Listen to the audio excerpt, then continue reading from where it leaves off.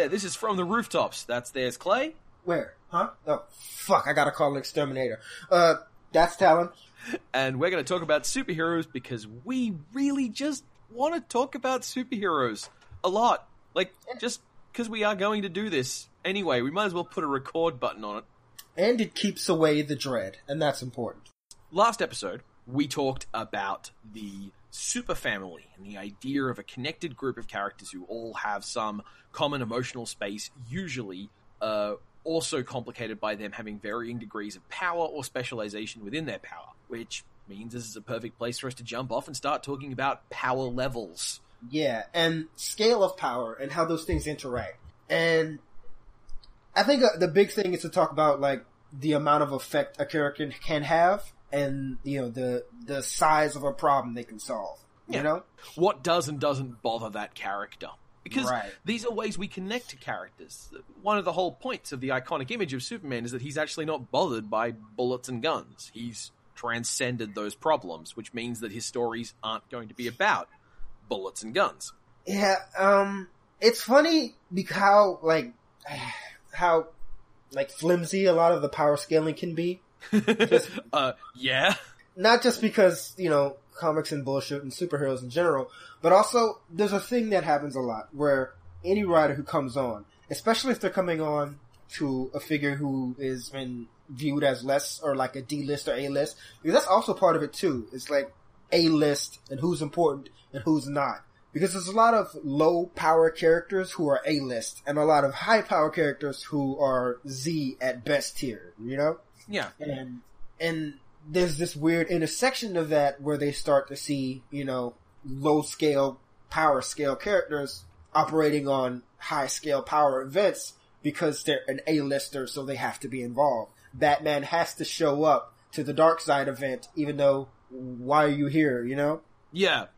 Which, you know, that a good writing staff and a good proactive approach can fix these problems. But broadly speaking, in the context of Marvel and DC as superhero universes, characters who are super have enough difference between what they interact with and the scale they work at that there's no reason for everyone to know each other. When you have, for example, a shorter work like Irredeemable, or I'm trying to think of another one that's not so depressing, but in those universes you have a very, very small concentrated cast of super characters, so they all almost know each other, and anyone who's going to matter has to know each other, even though their power levels may be wildly different. Irredeemable uses this reasonably well, but the point is that there is a space created by differences in power, and that space gives chances for characters to have different and interesting and varied reactions to one another and to the world around them. Now, the schema, media studies word, the framework that I've been using for this for a couple of years because I stole it from Clay. We developed this together. Yeah, let's call it that, a collaborative effort. The schema we use breaks power down into roughly 3 bands that are worth talking about, with 2 extras up on top. So on the bottom level, we have what I call back alley, and that's which is often called a street level character. This is someone with no powers or borderline powers. Something like obviously the Bat family, most of them anyway. Daredevil will be a borderline case. Hawkeye, Green Arrow and his crew, Taskmaster, Punisher, the Defenders, that whole region. And sort of at the top, above that, we have Rooftop. And Rooftop refers to full-on superpowers, but not necessarily able to cause massive explosions. Mid-level characters, basically. Your mid-card. Things like Spider-Man, more reasonable interpretations of the Flash, the Atom, I would say Iron Man most of the time. Although he would imply otherwise. You're just a guy wearing a very fancy plane, sir. And characters like that. Indeed, you can also use planes as a measure of how a character relates to this scale. Right. If they have to scrape the money together to get on a plane, they're back alley. Right. If they rescue a plane, they're sometimes Rooftop. If they fight a plane, they're Skyline. Yes, and the top level of what we normal interactive is Skyline, and that's Superman, Thor, the Hulk, most of those high level characters. And then more like higher up is when we consider space or cosmic, which space and the cosmic arena, and that's kind of the top level for me, I would say. The only thing is, that's where you get really doofy stuff. Yeah, but at the same time, nothing's stopping Superman from being a space character except the fact that there's nothing in space that he cares about personally.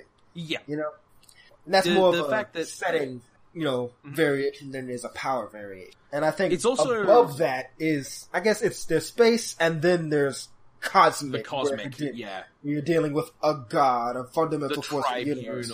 The infinity gems, that sort of stuff. Yes. One of the things you can always get as a general idea of where these breakpoints lie is that usually a Skyline character makes a good rooftop villain, and a rooftop character makes a good back alley villain, like someone who is just on the bottom end of the next tier of power is usually the kind of thing that you can overcome as like a big thing. It's a big deal if it ever came down to it. Here's the classic: Batman taking down Superman is generally regarded as being a story. Right. Even looking at some of his higher end villains like Killer Croc, Mr. Freeze, Man-Bat, Clayface. Like Man-Bat, Clayface. Yeah, those are pretty rooftop level characters that he has to work to bring down. You know? Yeah. Indeed, he's only got one villain who I would consider to be really about his same schema level, and that's curiously one of his most powerful, which is Ra's al Ghul. Right, somebody who can physically match him and also has the resources to compare. And the case with Ra's al Ghul is because Ra's al Ghul is a normal, massive quotation marks, normal human man in a world of superheroes. In order for him to be able to wield meaningful power, he needs a conspiracy and an infrastructure and a willingness to plan and to wait that represents scales of decades, not just of days. Right. He can't. Ra's al Ghul doesn't get a wild plan and go, "Hey, can we hit that bank on Thursday?" Whereas, like Doc Ock, to use a similar example, Doc Ock literally at one point went, "I'm out of parts for this thing I'm working on. Excuse me," nipping down to a military base to rip them out of a tank, which is just ridiculous. Especially for a guy who would later be shown to be much more intelligent than that.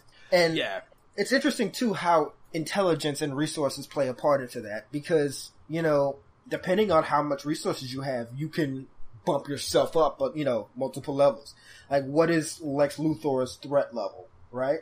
As a person who occasionally gets into fistfights with Superman, but also can create threats that are direct, comparisons to himself. How does that work? You can also point to the fact of, think about the times that Lex Luthor has actually fought Superman. All right? I can think of two, one of which involving a kryptonite needle, and one of which involved a mecha powered by kryptonite. Right.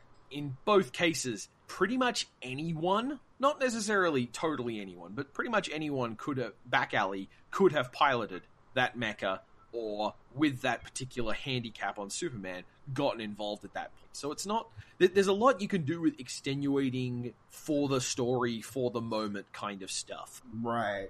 And this is the thing about, does this character have...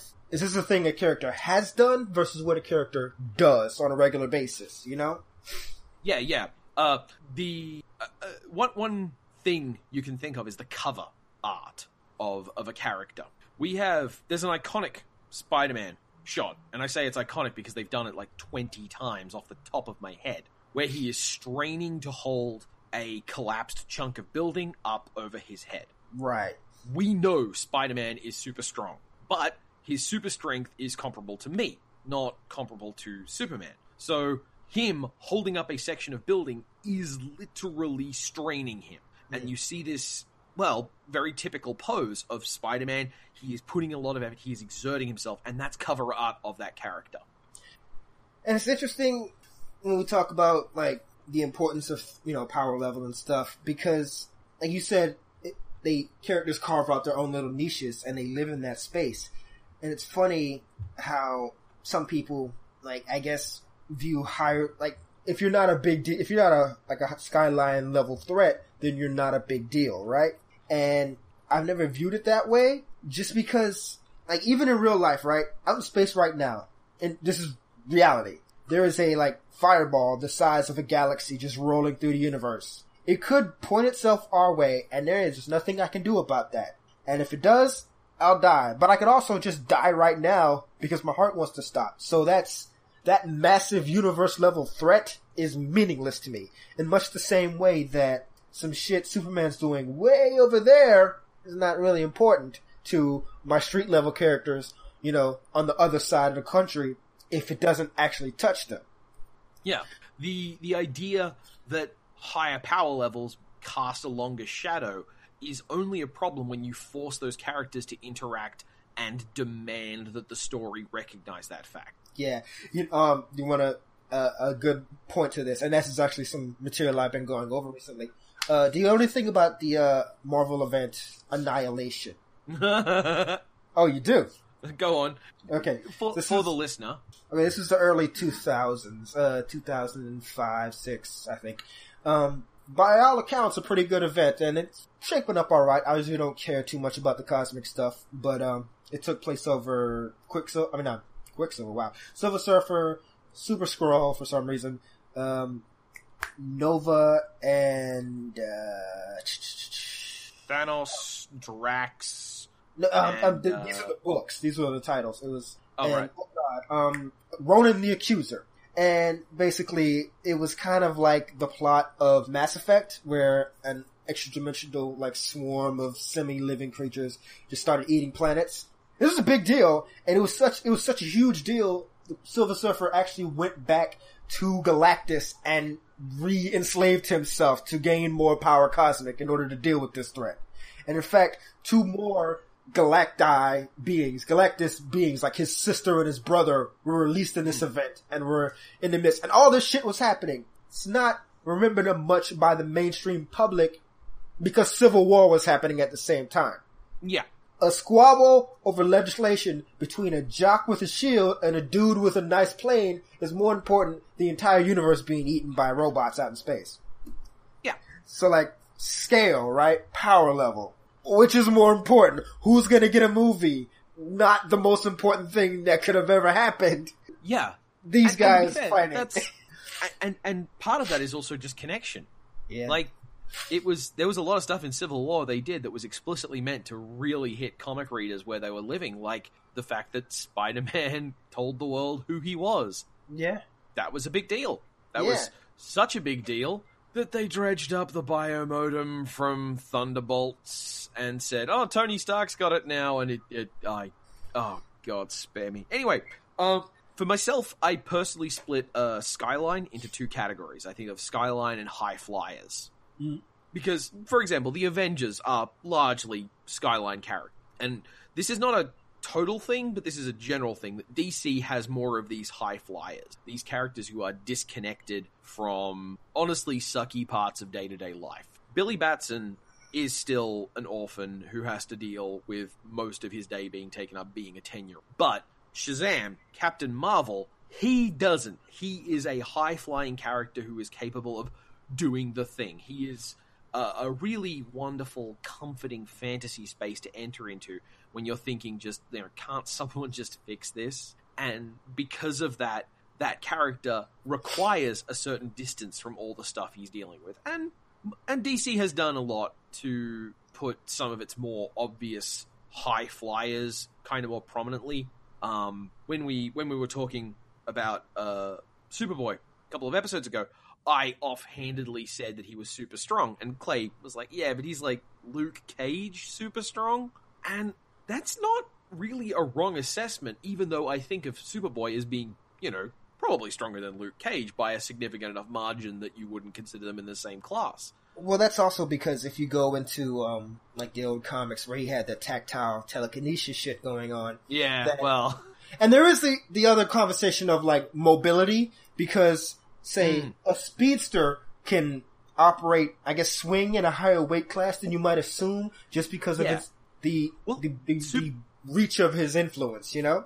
Well, that's the other thing. Like, these power levels, They don't try and break it down into what powers do or what your powers are capable of at their extremes. It tries to instead frame it in terms of what's the stuff you deal with on a day-to-day basis. Yeah. What's the what makes up your stories? And the fact is, super speed, in that annoying comic book nerd, take a puff, make an extensive speech kind of way, is such a deal-breakingly potent power. It could reasonably be said to outdo every alternative power source in, like, the gap between the power granted by super speed and the power granted by super strength needs to be truly monstrous. And that's without getting into stuff that they've, like, created for the Flash of, like, he can vibrate himself through walls. Right. Just two places at once nonsense. Outrunning bullets nonsense. And that's also, when I say writers come on and try to boost the status, and it's part of the thing where they always come on and they want to give their character like a feat, an amazing feat, just to sort of elevate their status. And sometimes they'll do a thing where they'll say, like with Iceman, when Emma Frost like took over his brain and said, "What the fuck are you doing throwing icicles at people? You're infinitely powerful." You know? Yeah. That writer wanted to boost Iceman's status by making that happen, by, increasing the status of his powers, but he still went back to just being Iceman as we know him.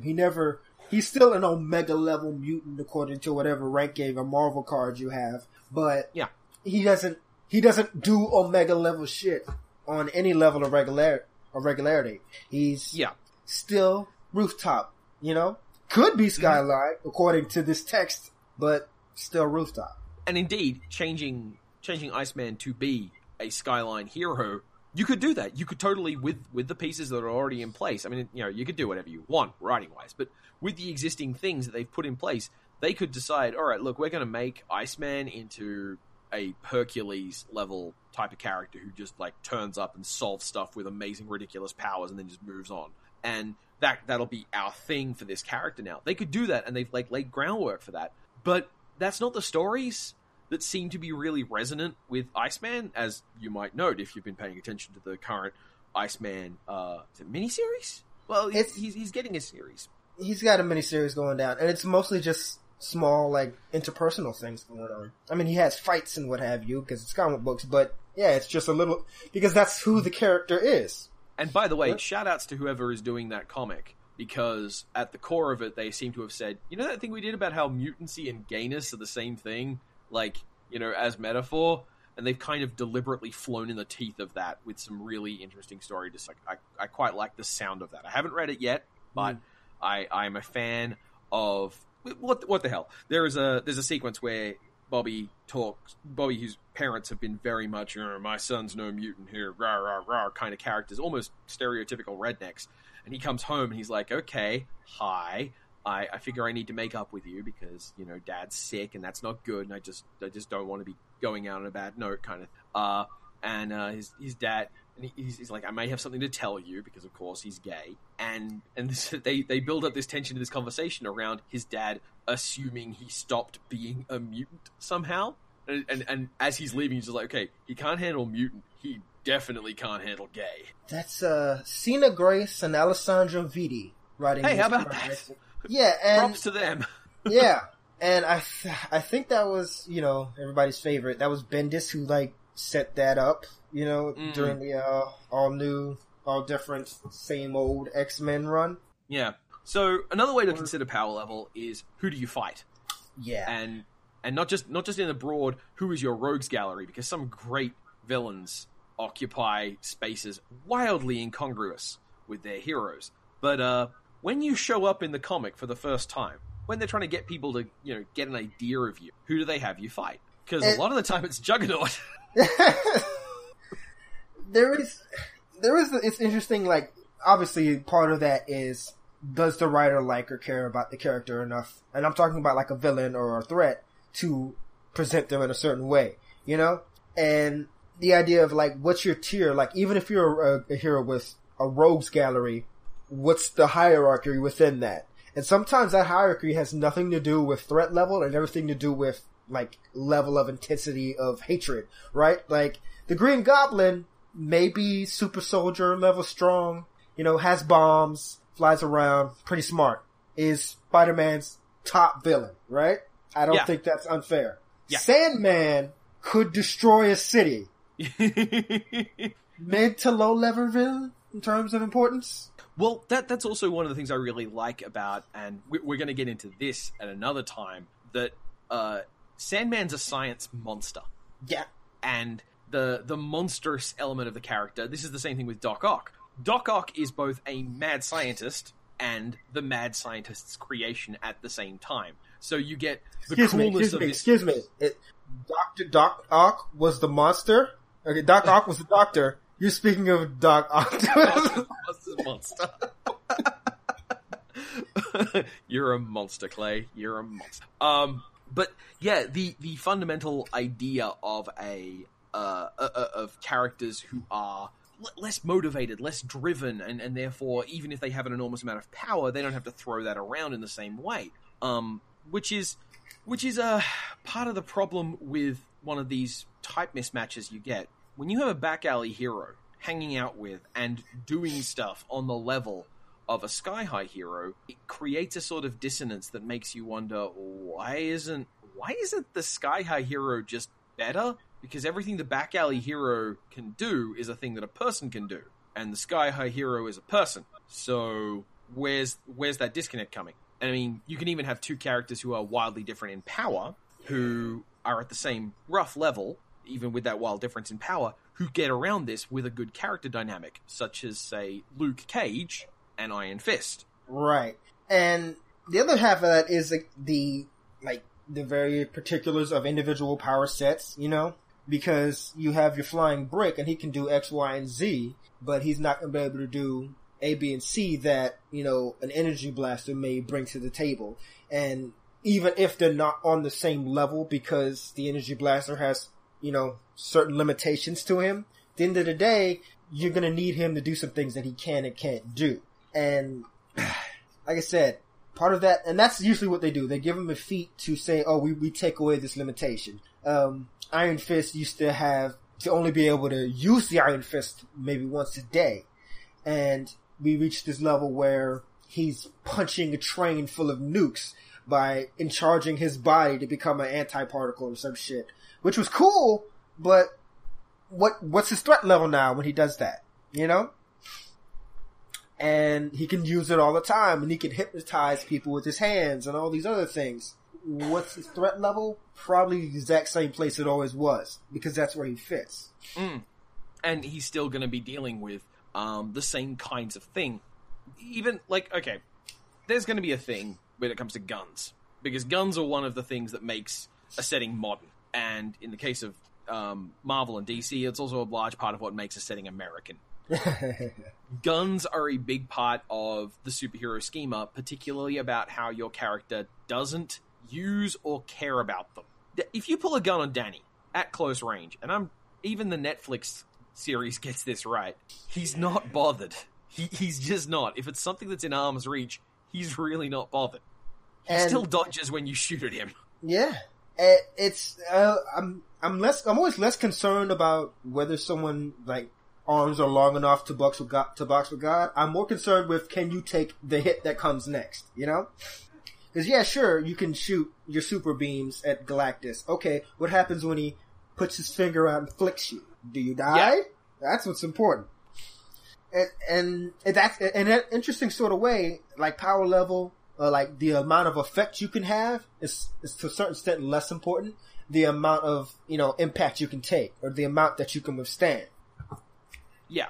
And then you get the awkward thing of, is a character who can survive anything as powerful as a character who can kill anyone in one hit but dies instantly. And then you get into the whole RPG kind of mechanics thing, which is just... It tends to be one of the many places where nerds wind up missing the point grotesquely about stories about superheroes. Oh yeah. It's why, Wolverine gets to swing in weight classes way outside of his own, because, he can't die. Yeah, but he also can't do anything. Yeah.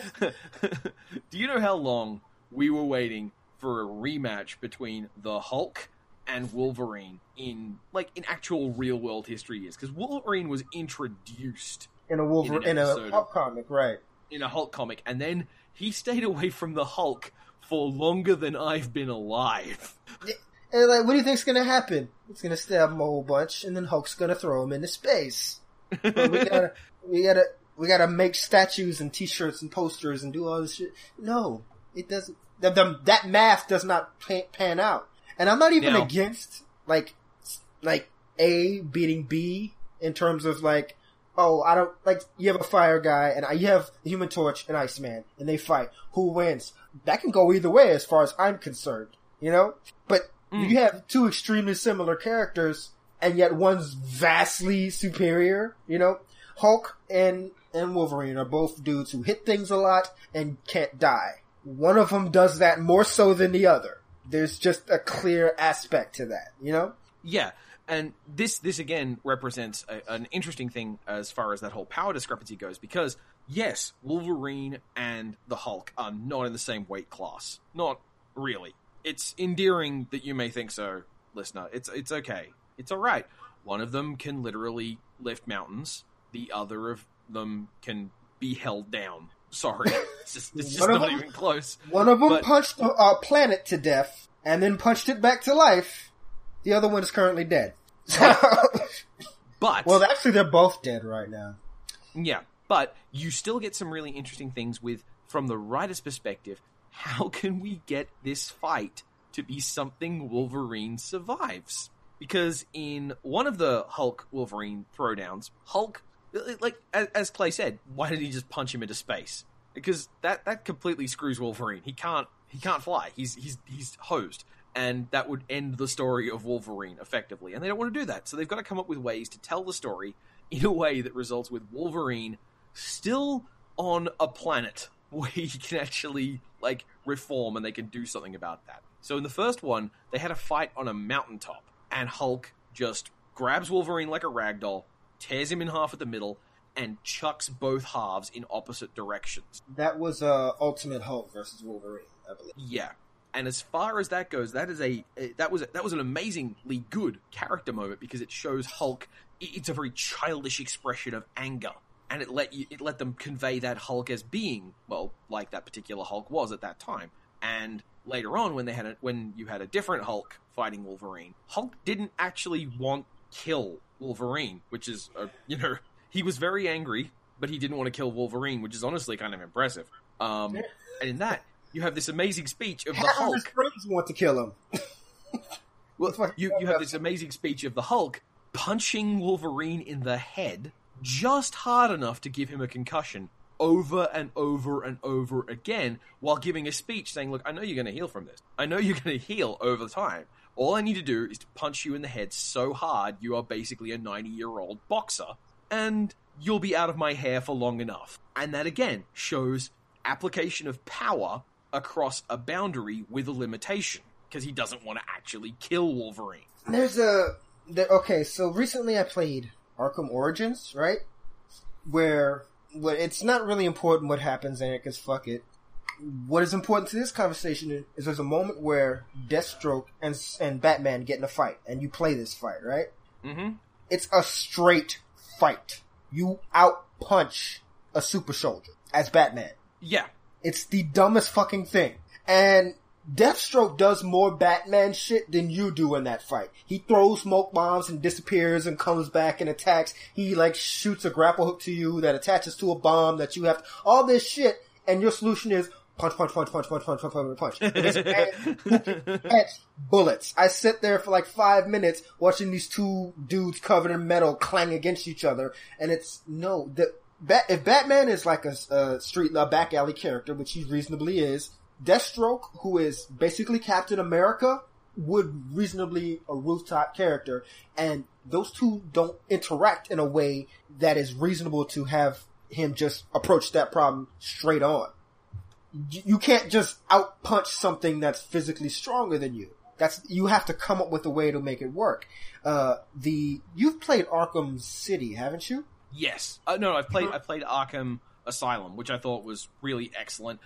But I think I know where you're going with this. The Mr. Freeze fight, which was a fantastic example of him swinging outside of his weight class because he didn't fight him. Yeah. He And there are several characters in Arkham Origins who are like, oh, that's gonna be the Mr. Freeze fight. Because that one, he can't outfight that person. All of them. He outfights almost all of them. And the closest thing I have some sympathy for a game designer, for a video game designer, because a video game is fundamentally a bound box. You have an object in a room, and the code says you can't do anything to it, and then you wind up making exceptions to that. You make the buttons that people can press to do things. And for Batman, the whole nature of him being a thoughtful, planning, cunning detective is so hard to represent in a conventional action-based video game, which is what you'd kind of assume, because they don't actually want to make a text adventure Batman game where you sit there and make big, elaborate planning schemas for how to run your life while you're collecting points of data. Telltale did it, kind of, sort of. Yeah. Kinda, in the Telltale way.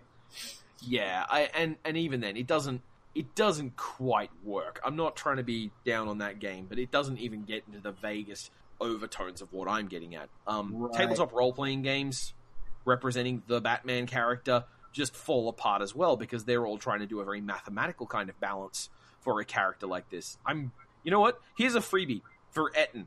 A game that is actually pretty good at handling broad power ranges in the context of a storytelling role-playing game is Fate. Alright? This doesn't mean anything to Clay, but I said it. No, it doesn't. Alright? Yeah.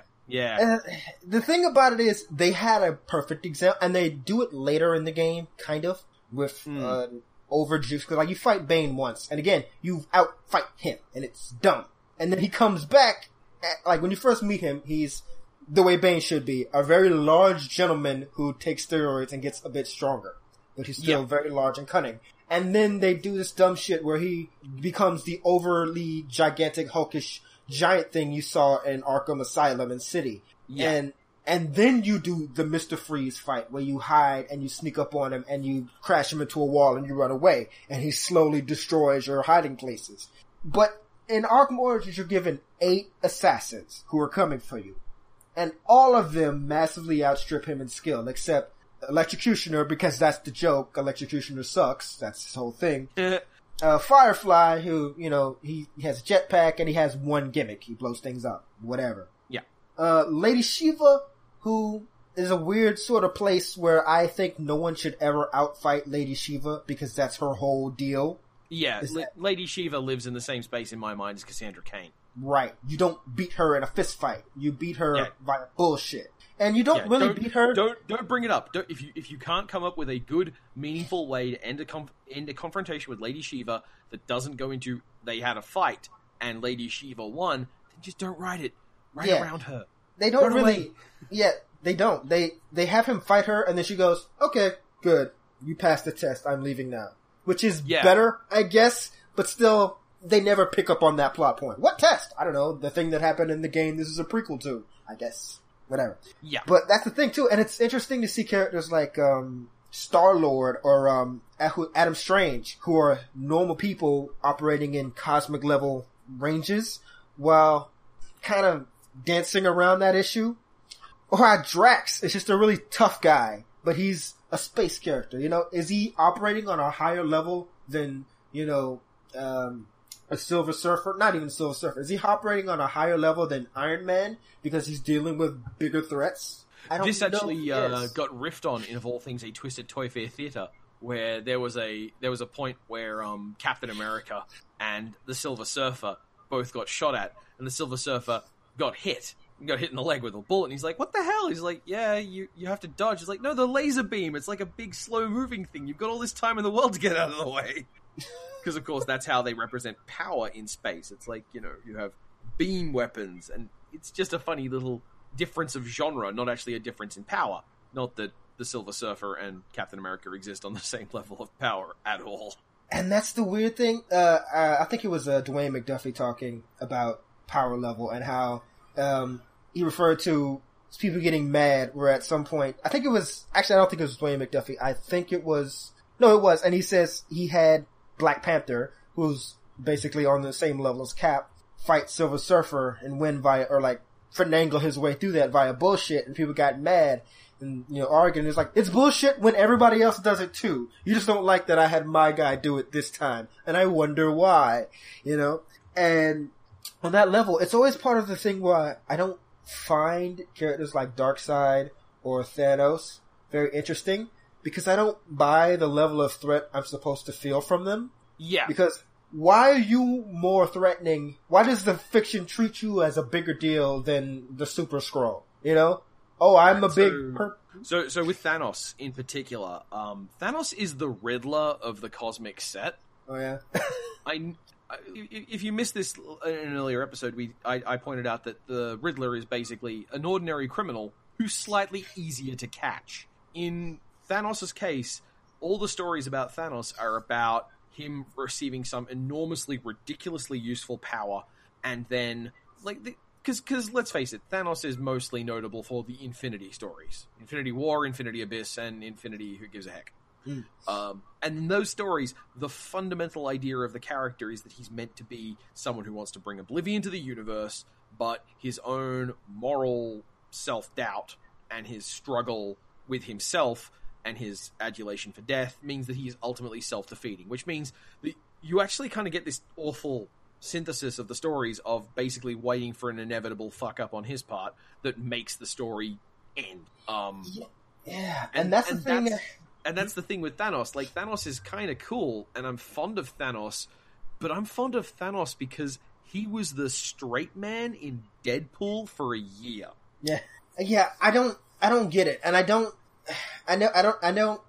feel it when, oh no, Darkseid's here. Yeah, okay, fuck, you fought an alien invasion 2 months ago. What's different?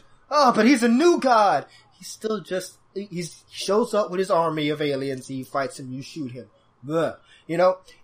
It's not like the Phoenix Force, where I think part of it is the humanity of the threat, right? Like Darkseid and Thanos and Mongol and all these guys, they have goals and intents, and you can piss them off and you can trick them. The Phoenix Force is just going to show up and you're just going to deal with it one way or another.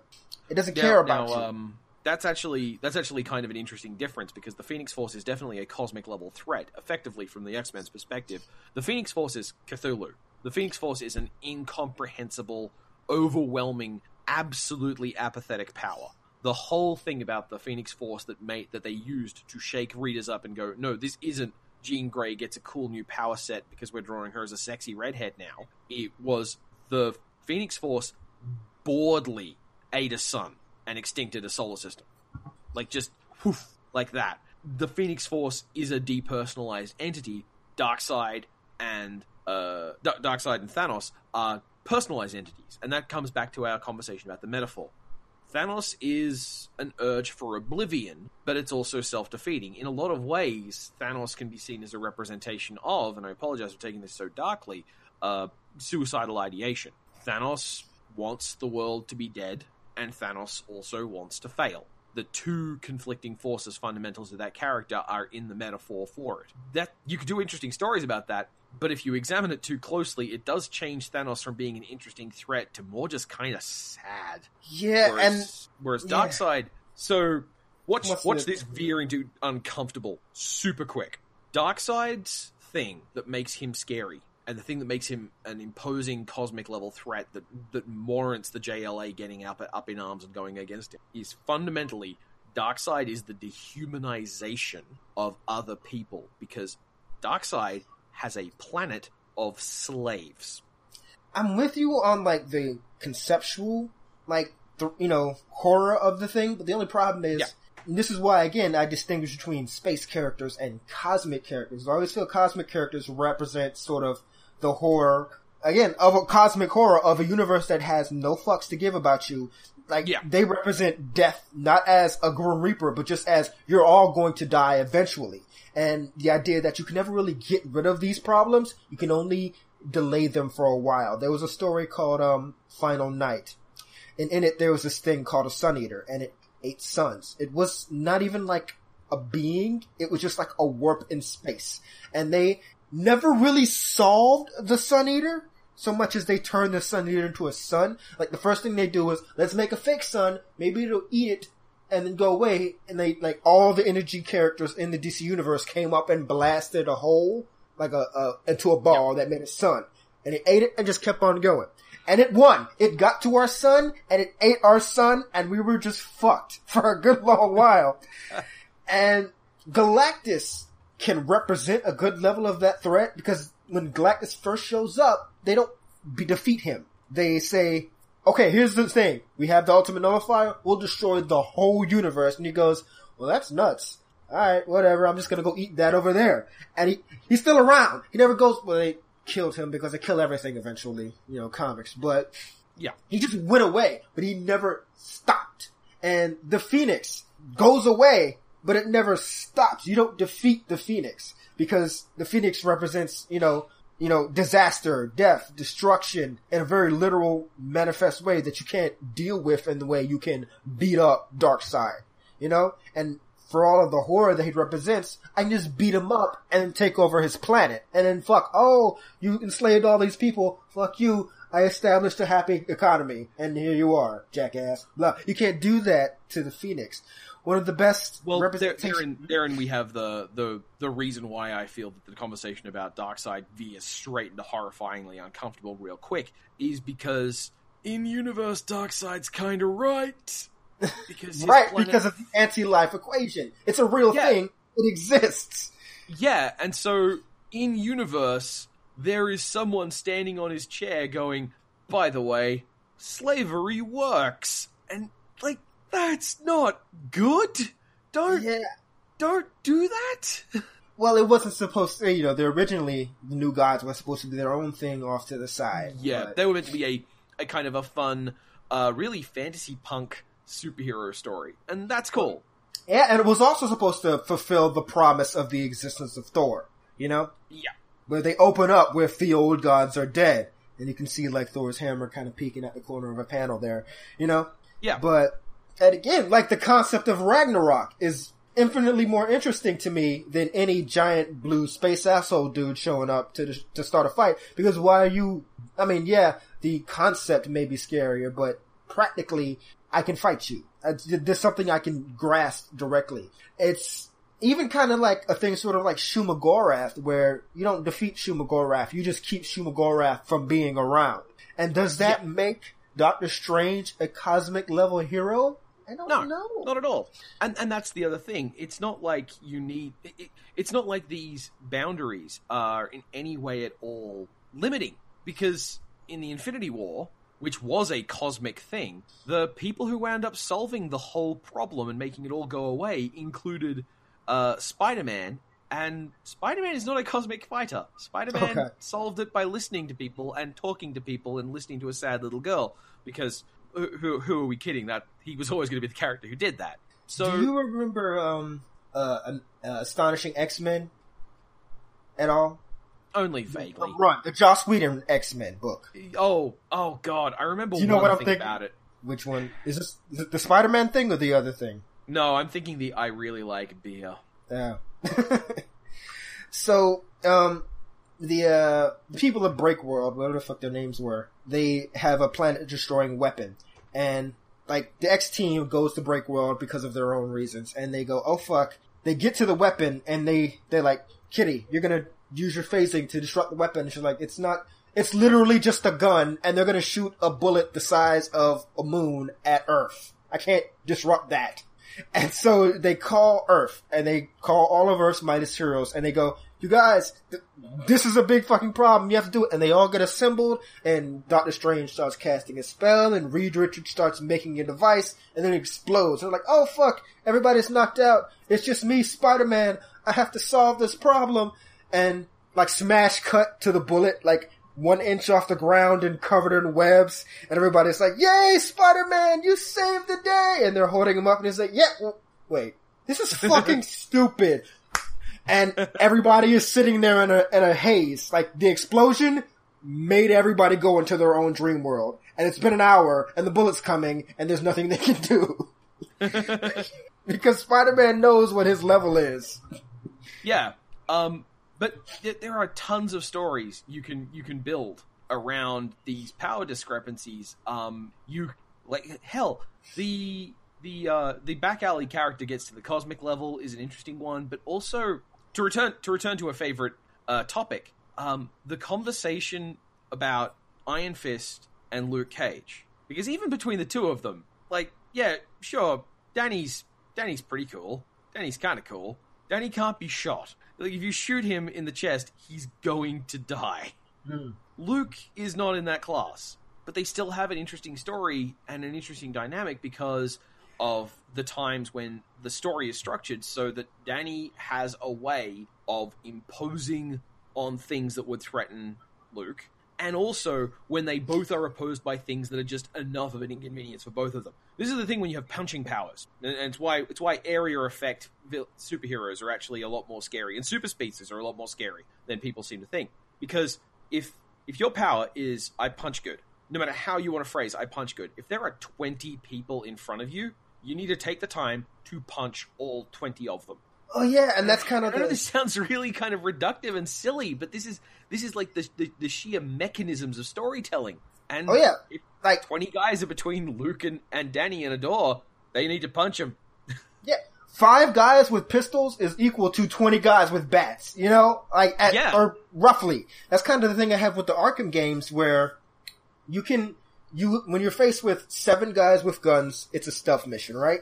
When you're faced with 20 guys with guns, you just punch them all down. And I'm like, those are equal level threats, and yet I'm presented with the idea that I would approach them dramatically differently because gameplay. And I like those games, and I love the stealth in those games, but the direct act, the way the combat plays out, I would say that the Arkham games are Daredevil games with Batman aspects. And I had this revelation when I was playing Nightwing, and I hit a fire extinguisher doing a combat sequence, and so, your direct detective vision immediately turns on. I was like, oh shit, this is Daredevil. This is a Daredevil fight, And they're... Yeah, and I mean, Batman in Arkham Asylum is also built like a fridge, so all the stealth stuff is kind of weird.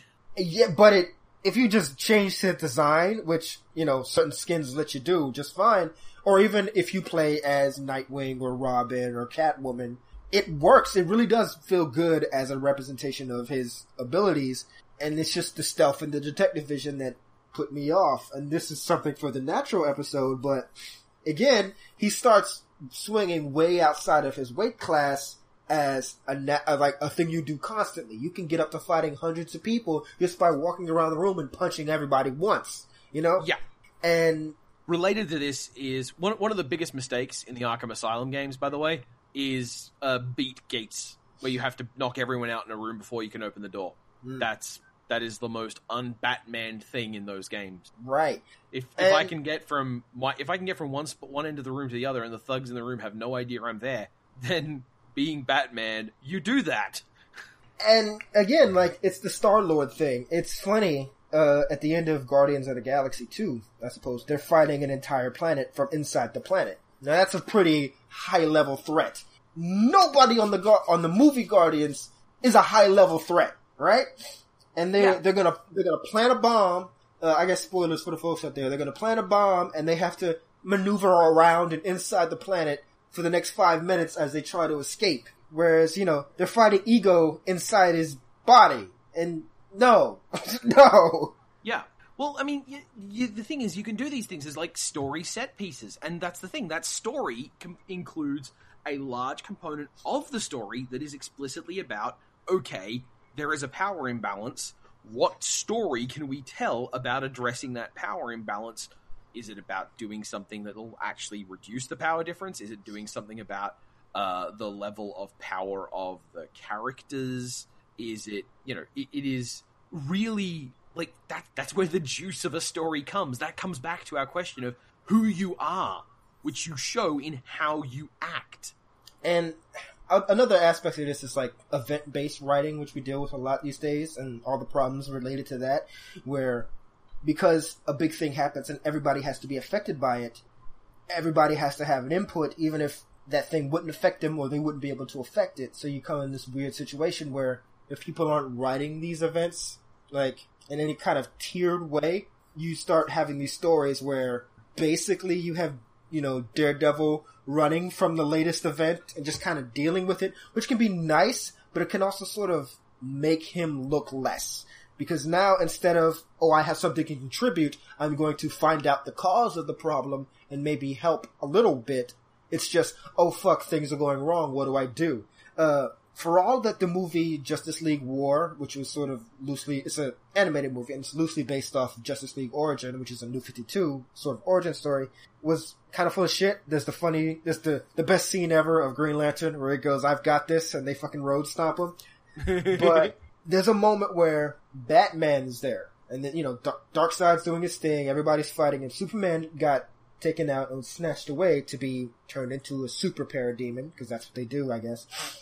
He looks around at everything happening, and I have nothing to contribute here. And so he digs in a dumpster and puts on hobo clothes, and he goes to Green Lantern and he says, tell them to figure out how to keep things going for a while. I'm gonna go find Superman. And then just flags down a parademon, which kidnaps, air quotes, him, and he sneaks onto the ship to get Superman out so they can have their big gun back.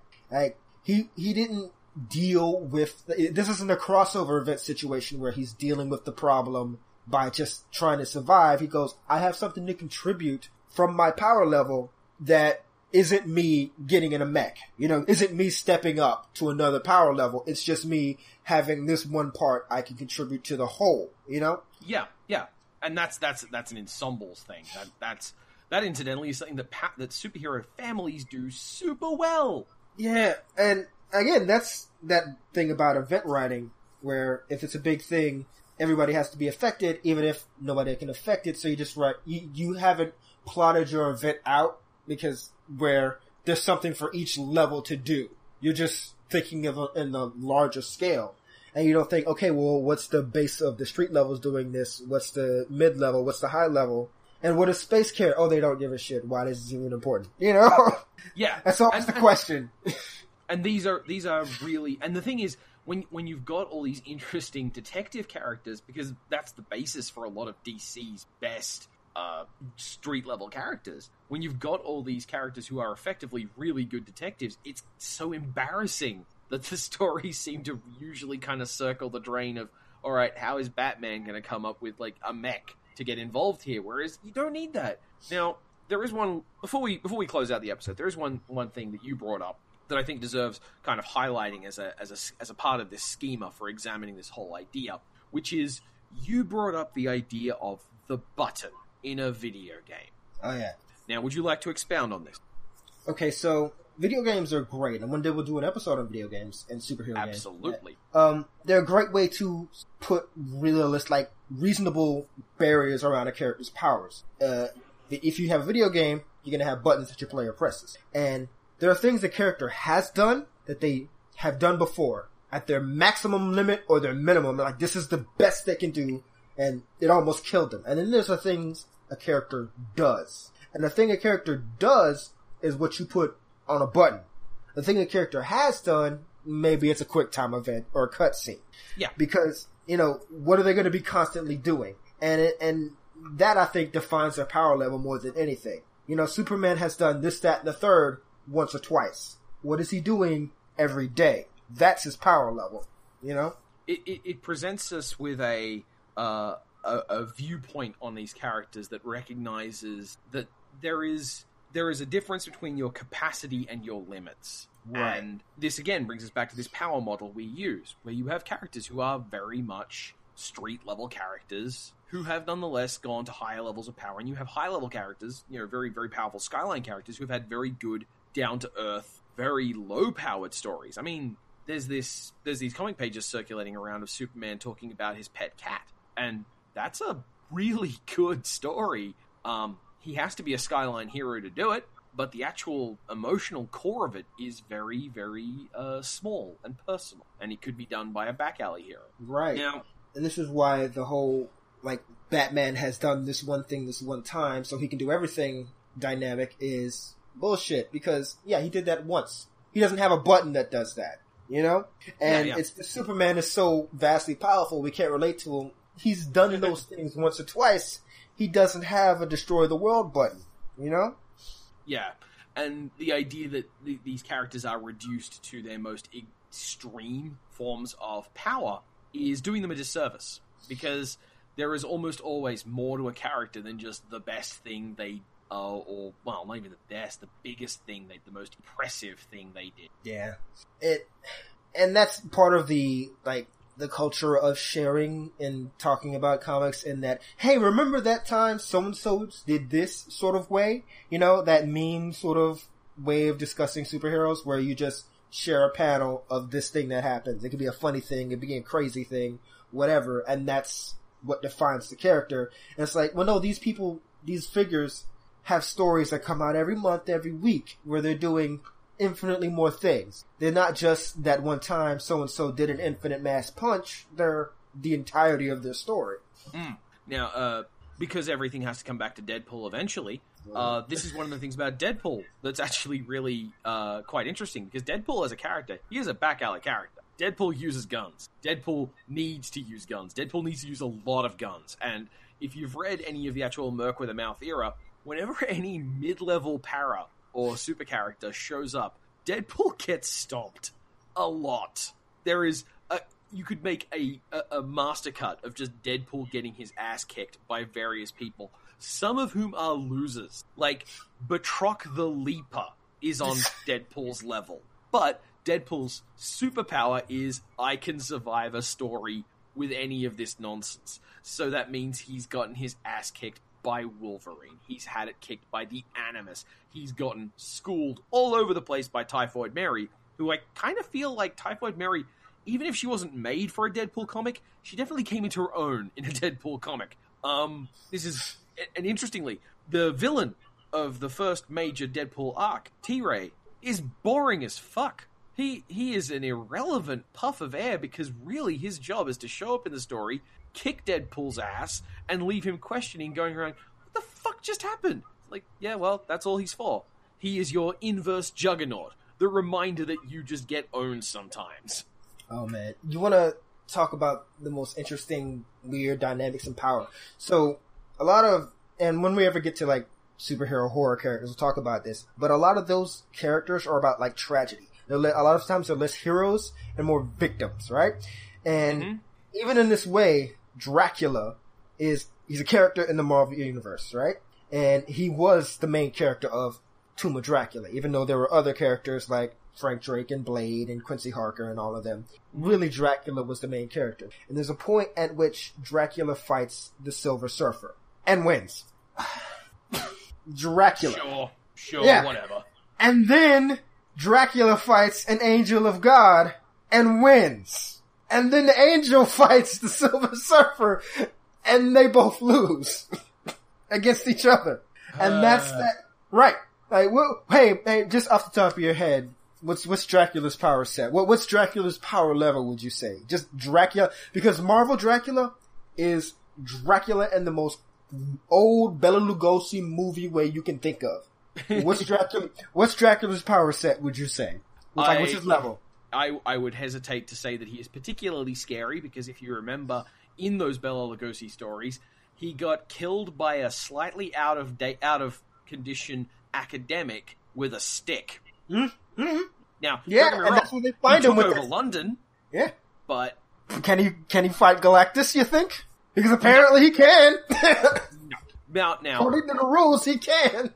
On a related front to this, Squirrel Girl. So it's not like I'm blameless in who I will mark for in these ridiculous conversations. Yeah. The nature of power in superhero universes, we've already discussed this in the past, is that we kind of know power is a thing you need to put down occasionally. And the characters who don't and just wield it freely tend to be seen as dystopic or bad in some way. Nonetheless, your power frames what you can do, what you interact with, and how people can connect to you. And I think that this has been a useful conversation for thinking about superhero characters as they relate to you and as they relate to one another. And maybe we'll have slightly fewer conversations about how Batman could kill anyone if he had enough planning time. God. They'll never stop with that. They're all monsters, Clay. They're monsters. Fucking Batman. I like it. And they just... I remember Batman reading make me hate Batman. I remember reading a truly terrible treatment of a Nightwing story where Nightwing took out one of the villains who had been a thorn in Batman's side for like quite a long time. And then someone writing about it saying, see, clearly Batman planned ahead and took out this character by training Nightwing. And I'm just like, oh, fuck off. Seriously. Nothing. This is why we can't have nice things. Anyway. Nice things like Dick Grayson's ass. Yeah. Now, that was an episode of From the Rooftops podcast. We hope you enjoyed it. That was Clay. No. Exterminators came in, they killed the Clay, and that was Talon. Tune in next time when we'll be talking about Blade. Unless Dracula kills him with his cosmic powers.